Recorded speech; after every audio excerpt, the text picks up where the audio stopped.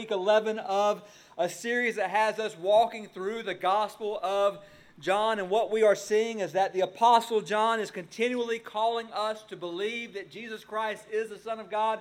And in calling us to believe that, he's calling us to have life in his name. And that's what we're going to look at today, ultimately, being healed from a distance, but how it leads to life in his name. This morning we come to the first recorded healing miracle, that miracle given in detail in the Gospel of John. And when we think about that word miracle, we know that miracles can be a difficult topic for Christians.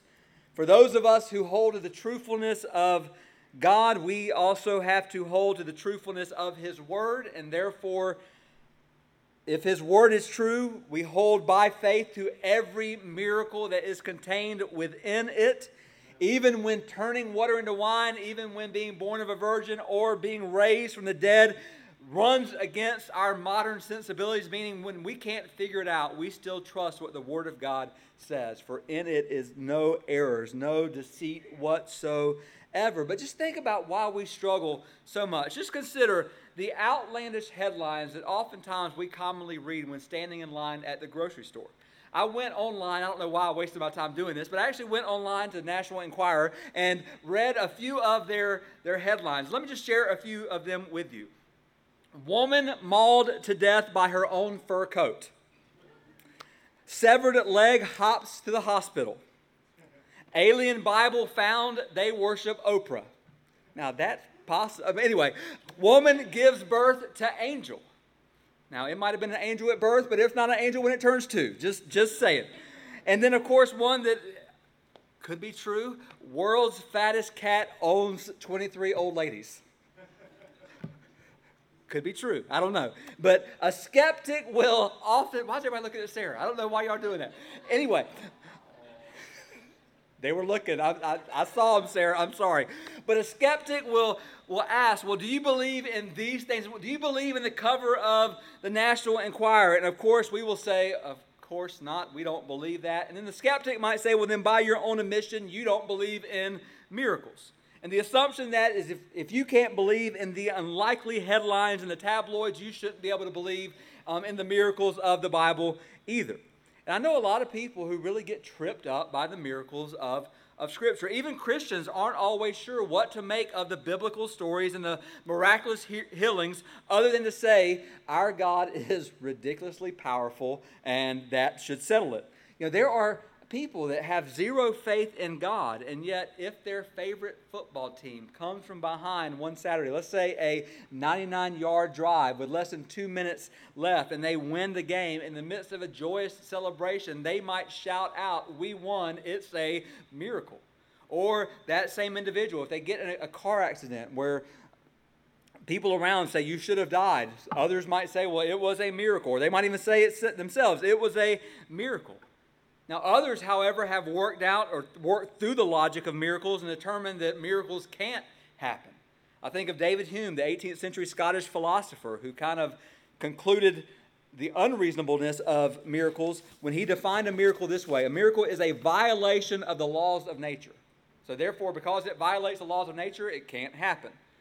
Now, in his best-selling book, Reason for God, Pastor Tim Keller defined a miracle this way: the intervention of God into the natural order. So it's God intervening into that which is natural, into the laws of nature because of a greater law, His word. But how do you bring those two together? C.S. Lewis came to this conclusion. He says this: there is no use going to the text until we have some idea about the possibility or probability of the miraculous. Those who assume that miracles cannot happen are merely wasting time by looking into the text. We know in advance what results they will find. So if you go to the Bible not believing it, chances are you're going to continue not to believe what is within it. But let me just say this: there is nothing illogical about miracles if a creator God exists.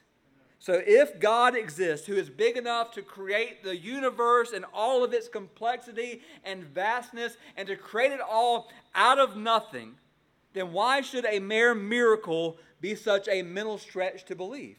If there is a God exists that has done all of that, then every other thing in my life based on His power is possible.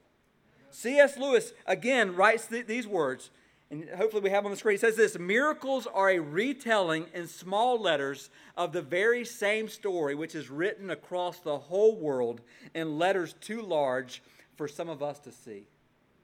So miracles are just a retelling in small letters of what God has already written across the universe, and the letters are so big that some people just can't see them, just can't come to the idea and to the reality in their own minds that God has done it all. But coming to this first healing miracle in the Gospel of John, we have to acknowledge that there is nothing more evident in the Gospels than the miracles of Jesus Christ. And all of these miracles are pointing to not just what Jesus has done, they're pointing to who he is as the very Son of God. And yet, some still won't see. Some still refuse to see him for who he is. So what do we do with the miracle stories, especially as we acknowledge that we in this room, there have been times throughout this year already where we have been placed in situations where you and I have called out to God for the miraculous, where we have called out to God asking him to do what we can't do, to do a miracle in our lives. And this is where we have to see that Jesus' miracles aren't just a challenge to our minds. Yes, we can't always explain away the miracles of Jesus. They're not just a challenge to our mind, they're also a promise to our hearts. Miracles are a promise to our hearts, showing us that our Savior can do what we can't. And he is able to take any distance, any problem, any issue, any pain, any difficulty, any impossibility in our lives, and through him they become possible. And we trust him in and through them all. So if you're able to stand, I'm going to ask you to stand as we honor God's word. We're going to read John 4, verses 46 through 54 together, and then dive in here. So beginning at verse 46, John writes these words. So he came, being Jesus, came again to Cana in Galilee, where he had made the water wine. And at Capernaum there was an official whose son was ill. When this man heard that Jesus had come from Judea to Galilee, he went to him and asked him to come down and heal his son, for he was at the point of death. So Jesus said to him, unless you see signs and wonders, you will not believe. The official said to him, Sir, come down before my child dies. Jesus said to him, Go, your son will live. The man believed the word that Jesus spoke to him and went on his way. And as he was going down, his servants met him and told him that his son was recovering. So he asked them the hour when he began to get better. And they said to him, Yesterday at the 7th hour the fever left him. The father knew that was the hour when Jesus had said to him, Your son will live. And he himself believed, and all his household. This was now the second sign that Jesus did when he had come from Judea to Galilee. Let's pray. Father, just have your way today in our time together. Show us, Jesus, that there is no distance that you can't cover. There is no distance that your power, Father, can't absolutely overwhelm. There's nothing in our life that is greater than you, oh God. You are greater than it all. And just remind us the kind of Savior that we have. Or today, for the first time, may people see you as that which they need most, a Savior from their sin. Just speak, oh God, in Jesus' name. Amen. And you may be seated. So think about what we just read. We read this, and here's what comes to my mind. Sometimes we need to go back to a place where we have experienced a miracle. Meaning, sometimes we need to go back to a place where God has done something in our lives that's undeniable, and we need to go back to that place. We need to hit our knees. We need to thank God, and we need to allow God to reset our mind and to renew our faith for God to be able to do it again. Because here's the thing, oftentimes we forget what God has done in the past, and therefore we live as hopeless in the present and for the future. We forget the miracles that God has done in our lives, and because we forget them, we live as if we have no hope right now or for the future. We need to go back to those places where God did the miraculous. For instance, if you're Lazarus, then you go back and you put flowers on your own grave, because you're not in it anymore. If you're Zacchaeus, you go back and you climb that sycamore tree and you think about Jesus calling you out of it. If you're Paul, you get back on your horse and you ride to the road to Damascus, to the very moment and very place where God knocked you off that said horse. If you're Peter, you hop in a boat and you row that boat to the place where God or Jesus called you out of the boat to walk on the water. If you're Elijah, you go back to Mount Carmel where God defeated 450 prophets of Baal, sending fire from heaven. If you're David, you go back to that valley where through the power of God, a 10-foot giant was defeated. If you're Moses, you go back to a burning bush, or you go back to the Red Sea. And if you're Jesus, you go back to Cana of Galilee. And I know that Jesus is in a category by himself. He's in a category of one, yet the facts are facts. We need to revisit the places where God has done miracles in our lives. For we are told here that Jesus came again to Cana. Now, Cana was the place where Jesus performed the first miracle, water into wine. His first miracle, now he has come again. And we are quickly introduced to a government official who comes to Jesus, and this definitely makes sense to us. Because when your child is on their deathbed, you will move heaven and earth to help them. You will move heaven. You'll do anything humanly possible to help them. Or you will humble yourself before the maker of heaven and earth. Because you realize you can't, and God, you're the only one that can. But when you're in that place, this makes sense. Many times the script has to flip in order for us to acknowledge who God is, meaning we have to become weak and we have to acknowledge our strength isn't enough, so we turn to one who has all the strength, all the power, all the wisdom. Yet, as we're going to see this morning, just turning to him and acknowledging his power isn't enough. So this official came from Capernaum to Cana. Cana was 20 miles away from Capernaum and 700 feet above it, meaning that this official would have traveled 20 miles uphill through rugged terrain to get to Jesus because his son was sick. And write this down if you take notes. Sometimes our faith is measured in miles. Sometimes our faith is measured in miles. In this case, 20 miles of faith. And I'm not talking about earning miracles. What I'm talking about, think back with me to John 2, the miracle of water into wine, where Jesus told the servants, fill up the water jars.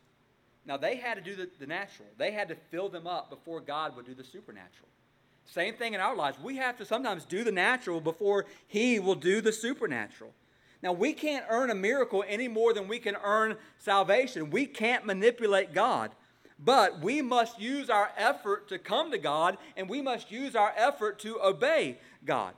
Now, someone has said this, that grace is not opposed to effort. Grace is opposed to earning. Or to put it this way, earning is an attitude, effort is an action. And just think about this. I want you to think about your needs this morning. And this is when I'm going to get a little excited here. My face is going to get red. You're probably going to see the vein right here. But think about the needs in your life. And then ask yourself, what are you willing to do to see God work? Are you willing to walk 20 miles uphill to see God do something? Are you willing, like Israel, to circle the city of Jericho some 13 times? Are you willing, like Naaman, to dip in the Jordan River even though it makes zero sense at all? Are you willing, like Elijah, to pray 7 times for rain? Are you willing, like Isaiah and the prophets, to proclaim a message that wasn't received and wasn't welcomed by an unbelieving people? What are we willing to do to see God work? And here's what I'm telling you this morning, brothers and sisters. Oftentimes the answer to that question for the common Christian is we're not willing to do much. We're not willing to do much. Jesus says you have not because you ask not. So the indictment over us is we're not even willing to ask for a miracle. We're not even willing to keep asking, keep seeking, and keep knocking. We're not willing to keep trusting God in the midst of what we go through. We oftentimes turn to ourselves, even though we're futile. We turn to others who let us down over and over and over again, all the while ignoring the one who has in his hand the answer to every need you and I will ever go through. Oh, brothers and sisters, help us to have our eyes open to see the beauty of who we're ignoring, and let's stop ignoring him. And let's turn to him. Let me just be very careful here. So our effort won't make miracles happen. But I do believe this. Our effort might keep miracles from happening. If we're not even willing to do take a simple step of faith, if we're not even willing to ask, we could be keeping ourselves from what God desires to do in our lives. And we might look and we might shake our fist at God and blame God for everything when God is looking at us saying, just ask. Just ask. Or just take that step of faith. Just believe me. Just believe me. So let's turn now this morning and unpack 3 truths related to Jesus' undeniable authority that allowed him to heal from a distance. And we're going to see that distance this morning, not just through a word from Jesus and healing of a sick person, but that distance even in our own hearts right now in this moment. Truth number 1 is this: healings were done by the authority of Christ. Healings were done by the authority of Christ. So we see this young son healed by the authority of Jesus. So you and I, we are limited in our authority. We have some authority, but our authority is fragile. Our authority is limited. When we feel powerless, we will either turn to a more powerful one or we will either try to scheme our way through it, normally always making it worse, right? I mean, we make it worse when we try to put our hands on it. And one of the things that Jesus is saying here is Jesus is saying, I have the power over human weakness and you don't. Please hear this morning. At your strongest, at my strongest, I am utterly weak. At your strongest, you are utterly weak. In your strongest moment, in the greatest power you've ever had in your life, guess what? You can't uphold the world for 1 second. You can't. I can't. That's how weak we are. And there are so many texts in the Word of God that show us that meekness and weakness and desperation and brokenness are all vessels that God uses to bring His power into our lives. As we realize He can't, or we can't, but He can. And the authority of Jesus calls us to rest in His authority, to rest in Him and never try to flex our own. Just look with me here. Look, see the authority of Jesus on display. Verse 50. Jesus said to him, "Go, your son will live." The man believed. Verse 51. As he was going down, his servants met him and told him that his son was recovering. Verse 52, so he asked them the hour when he began to feel better, and they said, yesterday at the 7th hour. Verse 53, the father knew that was the hour when Jesus had said to him, your son will live. So the time of healing was at the same moment that Jesus spoke words of assurance and promise to him. Go, your son will live. Here's the timeline. This official found Jesus a tad before 1 p.m. Jesus healed his son at 1 p.m. with just a word. Go, your son will live. The official then trusted Jesus and left. Think about that. What would you and I do? If I go to Jesus, Jesus, my son is sick, please come and heal him. And Jesus says, go, your son will live. I'm going to go. And Jesus is going to say, can I help you? Yeah, Jesus. We need to keep this conversation going. I know you said to go and he'll live, but I really need you to come with me. Go, your son will live. Jesus. I'm just trying to help you. Help me help you, Jesus. Let's walk here. Let's try to figure it out. But that's not what this man did. Jesus said, go, your son will live. And he left. He left and began a journey home where, get this is crazy, he took his time. Now, how do we know he took his time? If he left at 1 p.m. the next day when he meets his servants, he's still not home yet. It's only 20 miles. It's 20 miles downhill, still not home yet. He's taking his time, get this, because he believes in the word of Jesus. Now, do you believe Jesus enough to go your way and take your time, even though all signs point to the fact that you're crazy? Because this official did. He believed it. And he just trusted Jesus. He trusted his word enough to say, he told me to go. He told me my son's okay. So I'm going to go. I'm going to take my time.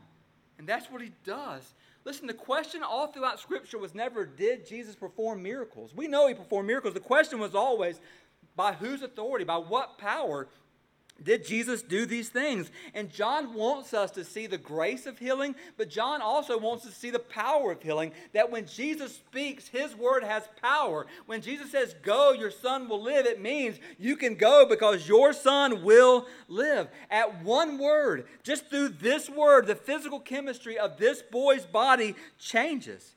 The power seen in that distance, 20 miles, is no different. So think about this. This boy is 20 miles away, yet it would not have mattered if this boy was 200 miles away or 2,000 years away. When Jesus says it, it happens. And why do I say 2,000 years away? Because we are 2,000 years removed from the words of Jesus, and yet his words still have power over your life and my life. And we trust him. And as we trust Jesus, we still see the miraculous happen in our lives. And the power of this healing is seen in the fact that it was immediate. At the very moment Jesus spoke, it was done. But don't miss the authority of Jesus in the seventh hour. What I mean by that is this. You and I, we don't know when that seventh hour is. We don't know when that moment will be. We don't know at what point Jesus will speak and say it's done. But here's what we do know. According to Ecclesiastes 3:11, he will make all things beautiful in its time. He will do exactly what needs to be done at the right time in every moment, in every situation. We can trust that. There are at least two other times in Scripture where Jesus healed from a distance, and we're going to look at those in just a few moments. But just right now, just bask in the authority of Jesus over disease. Bask in his authority over death. Bask in his authority over time, over space, and over you. He has authority over you, over your life, over my life, over everything that enters into our lives. So healed by the authority of Christ, which leads us secondly to this. Healings were accomplished through the audacity of man. Through the audacity of man. So even though we see the authority of Christ, we see man's part here. Please follow with me. You and I will never learn faith in comfortable surroundings. You know what God does? God gives us quiet hours. God gives us quiet moments so that we can take in his promises. But God doesn't keep us in those quiet hours. What God then does is takes us to the boisterous, loud, obnoxious hours of circumstances and pain and sorrow, where we have to take what we learned in those quiet hours and we have to trust them in the midst of the boisterous pain and the boisterous sorrow that we walk through. The question is this: will you use those quiet moments to build, to grow in him, so that in those dark and difficult moments, we trust him more and more? We trust the one. If we can trust God in those quiet moments, we can trust him when things are out of control, because he's not out of control. Our circumstances might be out of control. He isn't out of control. And think about this. He's healed through the audacity of man. Audacity means boldness or courage. And just when we think about audacity, just let me remind you about this official who came to Jesus. He would have been a royal official serving under Herod Antipas, son of Herod the Great. Herod Antipas was a wicked man who had married his brother's wife. And when John the Baptist said that's a no-no, he had John the Baptist removed from his head. So his head, his body, not together.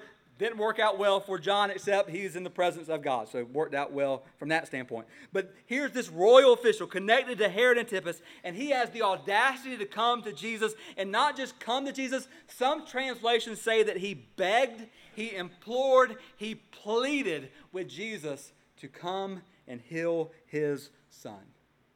And just follow with me here. Trouble can cause us to do many things.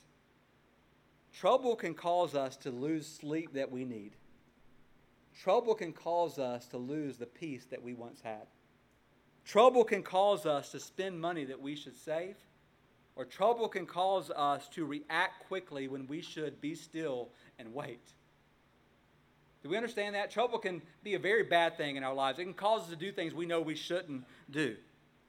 But not everything trouble brings us is bad. In fact, trouble can be the very instrument that God uses to bring mercy and grace to us. For let me say it like this. I believe with all my heart this guy would have not come to Jesus unless his son was sick. Therefore, Jesus allowed this into his life for the very reason of bringing him to him. And think about what this guy probably did.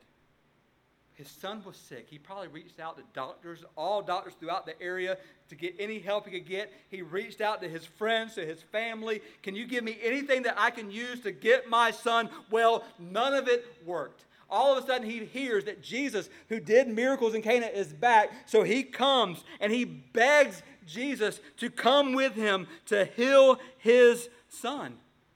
Don't miss this. God allowed a crisis in this man's life to bring him to Jesus, and God does the same in your life and my life. That got one amen. So that means you don't believe it much. But let me just tell you something. God will not keep you from destruction. God will not keep you from difficulties. God will not keep you from pain. But the beautiful thing is God will use those things if you let him to bring them closer to him. God will use them to bring you closer to him if you, listen, stop thinking that God has promised you smooth sailing and no difficulties whatsoever in your life. God never promised you that. If you think that God has promised you that, you might say, well, I'm a child of Jesus Christ. Yes, and Jesus died on a cross. Just remember that. He died on a cross. Therefore, we are to pick up our crosses and follow Jesus. And where does it end up? Not good. It ends up at a place where we are maybe even willing to be persecuted for the sake of him. Now, ultimately, it ends up with absent from the body, present with the Lord. To live is Christ, to die is gain. We don't always like to talk about that, but here's the point I want to make. Christ will allow us to go through crisis and difficulty so that we turn to him. It's a blessing. It's a gift. We don't see it that way, and we don't want it. It's the unwanted gift. But it's the gift that God uses to get our attention and to awaken our hearts to him.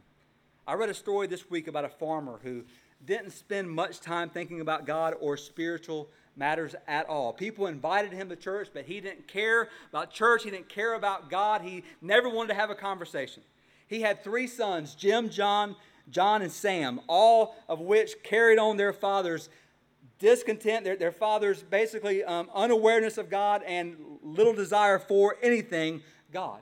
Well, the young son, Sam, one day was bitten by a rattlesnake. They brought in doctors who tried everything they could, but the situation looked very, very grim. Finally, at the end of their rope, the father asked for a pastor to be brought in.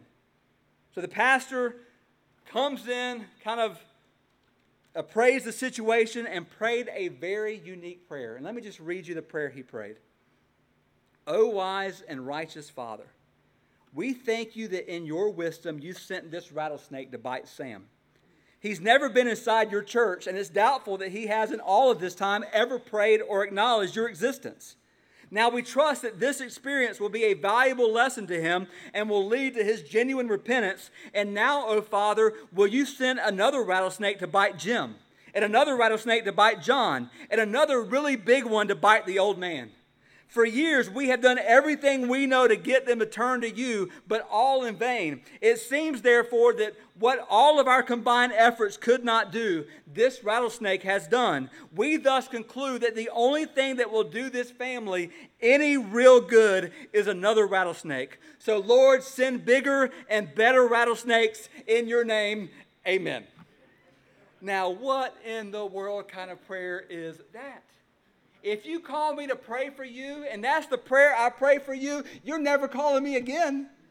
Like I can assure you, you'll never pick up the phone and dial my number to call me in to pray for you ever again. So what in the world kind of prayer was that? And let me just say this. It was a prayer that acknowledges that oftentimes the greatest gift that God can give you or give me is desperate need. The greatest gift that God can give us is desperate need. For God, I tried, I don't have the strength in me. Others have no answers. God, I have nothing. I have no one. And God is saying, you have me. You have me. Turn to me. Trust in me.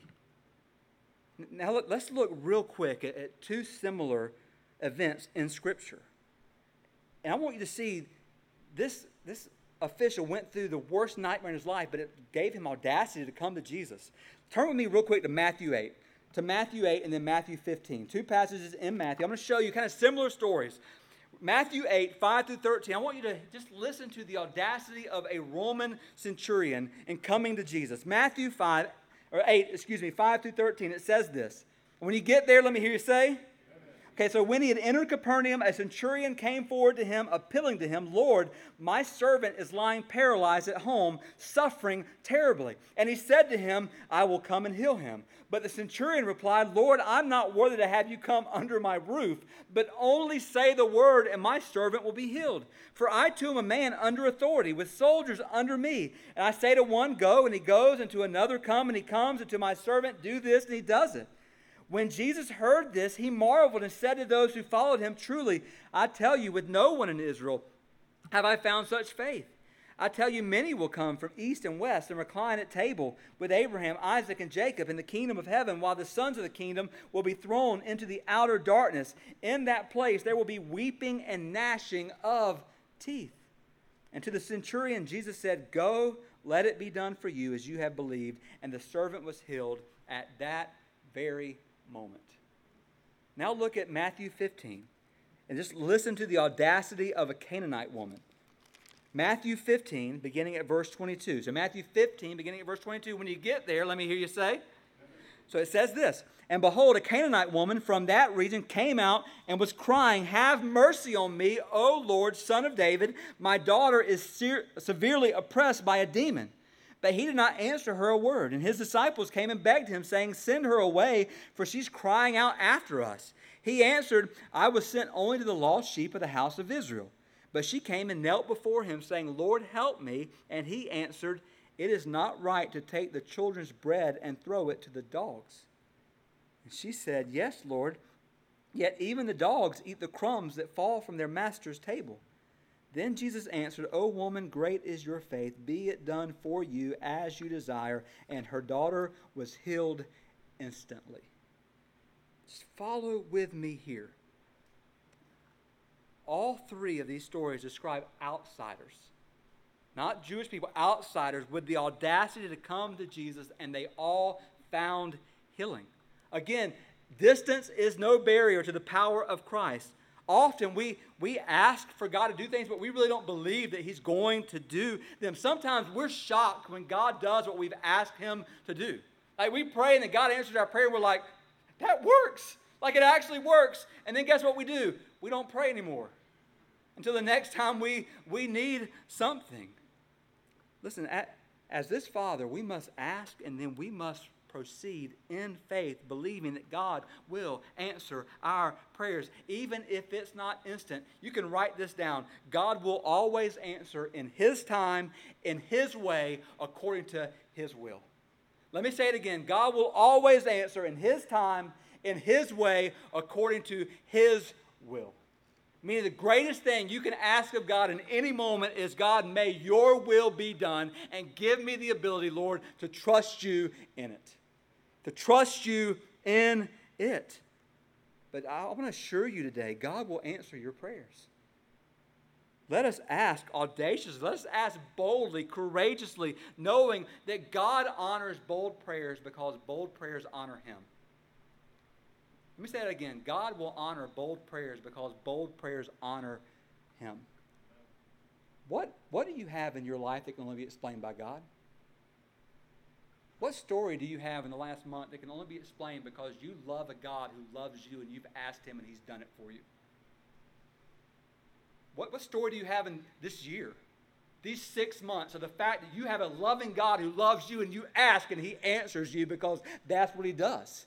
What story do you have in the last 5 years? And I'm saying this because oftentimes, brothers and sisters, we have nothing.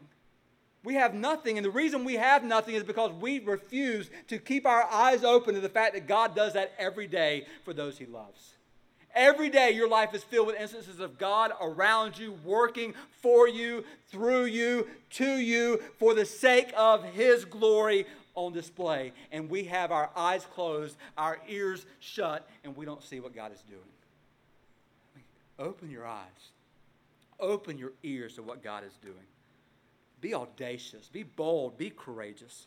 Which leads us lastly and quickly to healings were displayed as an agency of salvation. So healings, bodily healings, were a sign pointing to something else needed to be done. Salvation of a soul. So it is desperation that drives people and drove this father to come to Jesus and beg him for healing for his son. And Jesus says, look at verses 48 and 49. Because the way that Jesus responds first is kind of crazy. In verse 48, Jesus says, unless you see signs and wonders, you will not believe. Now, what kind of response is that? Now, when we look at that word you in the Greek, it is plural. So when Jesus says you, he's not speaking just to this guy. He's speaking to everyone who's listening. So Jesus is saying to everyone, unless you guys see signs, you refuse to believe at all. But then look at verse 49. The official said to him, Sir, come down before my child dies. Don't miss what that means. This official believed that Jesus could heal his son, but he didn't believe at this moment that Jesus could raise his son from the dead. So his biggest fear is, Jesus, if you don't come, my son will die, and this story is over. This story is over, and Jesus says, you believe I'm a miracle worker, that's great because I am, but it's not enough. And here's what I know, far more people in the church and throughout our lives, they know that they have physical things in their lives, physical needs in all of our lives. We know that. But what we don't often address is the spiritual need that exists within us. So we will address that physical need in so many different ways. What we don't always address is the spiritual need. And in John 4, we find a double healing.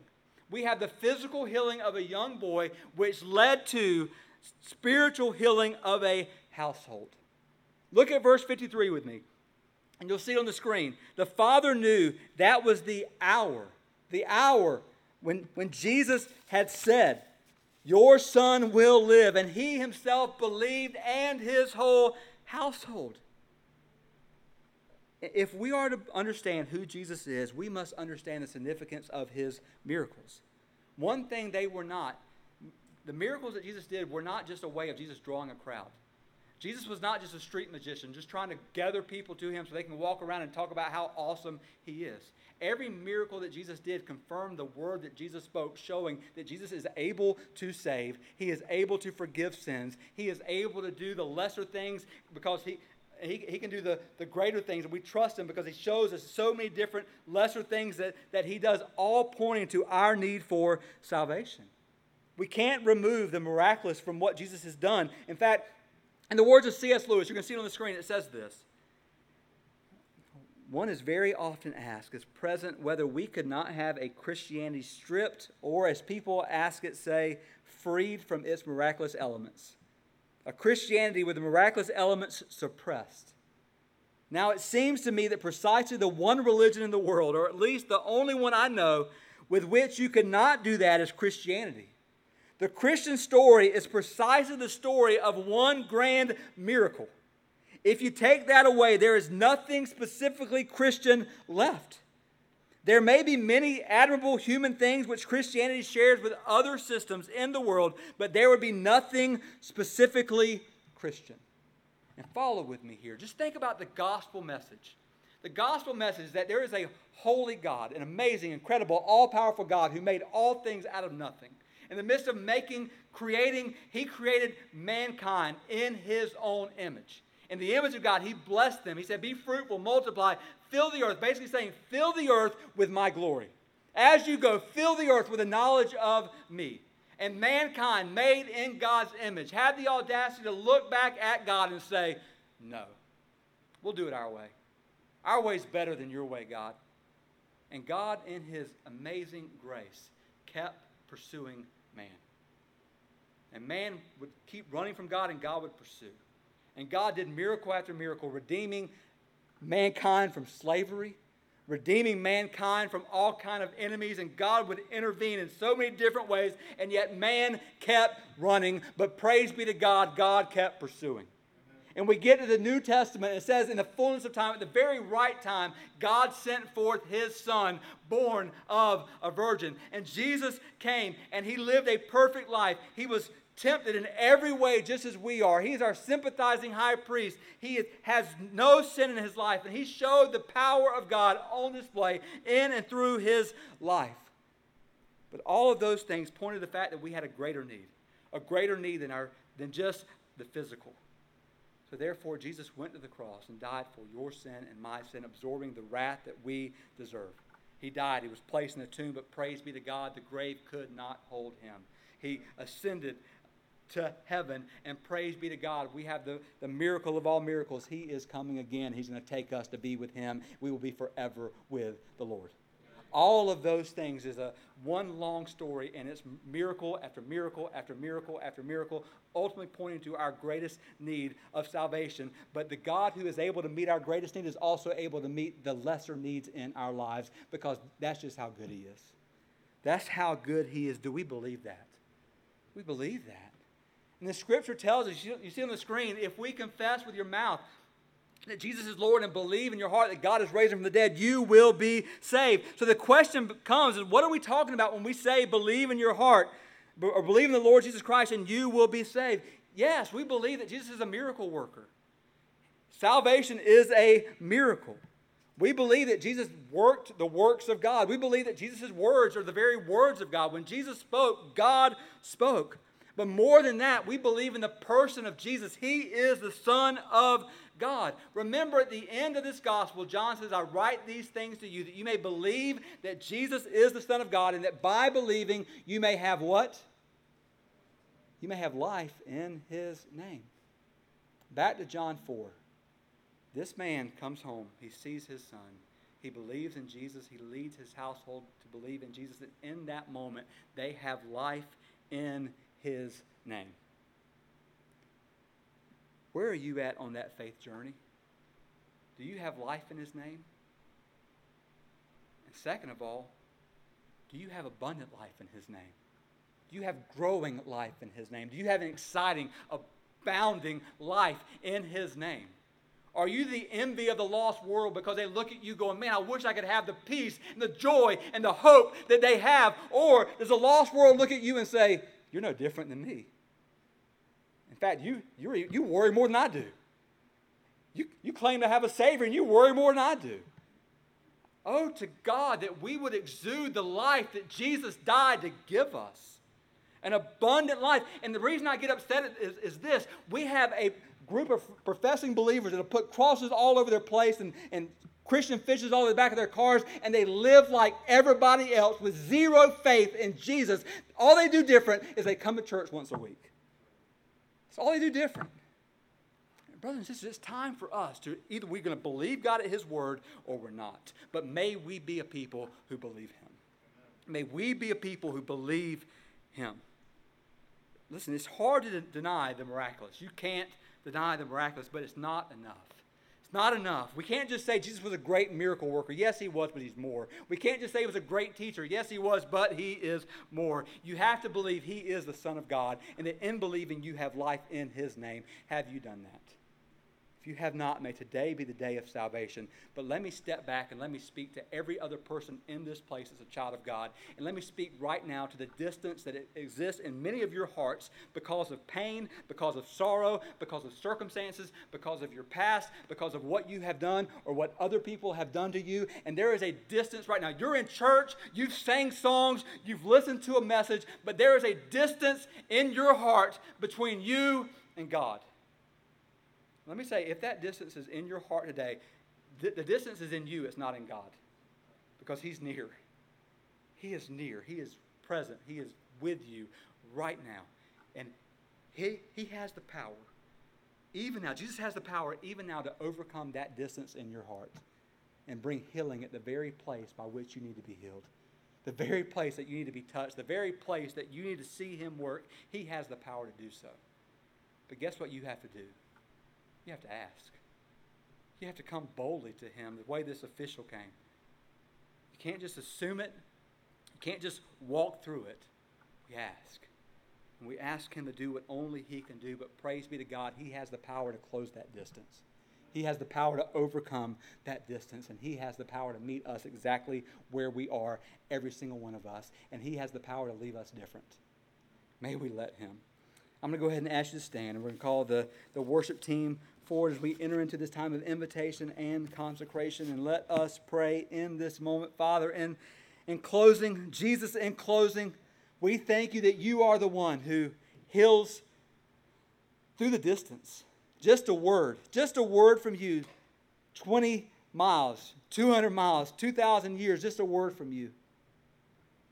I pray for anyone in the sound of my voice, whether here or watching online, that doesn't know you, that today would be the day that they confess with their mouth that Jesus is Lord and believe in their hearts that God has raised him from the dead, and they will be saved. Today will be a day that they turn from their sin, turn from their self, and turn to you, Jesus. But I also pray, God, for so many believers in this room, under the sound of my voice, that, Lord, we claim Christianity, we read our Bibles, we come to church, and yet we don't really believe you. We don't pray, we don't ask, we don't see you do anything in our lives. And oh God, how that must break your heart. That you have saved us, you've redeemed us, you've called us by name, and yet we live no differently than anyone else.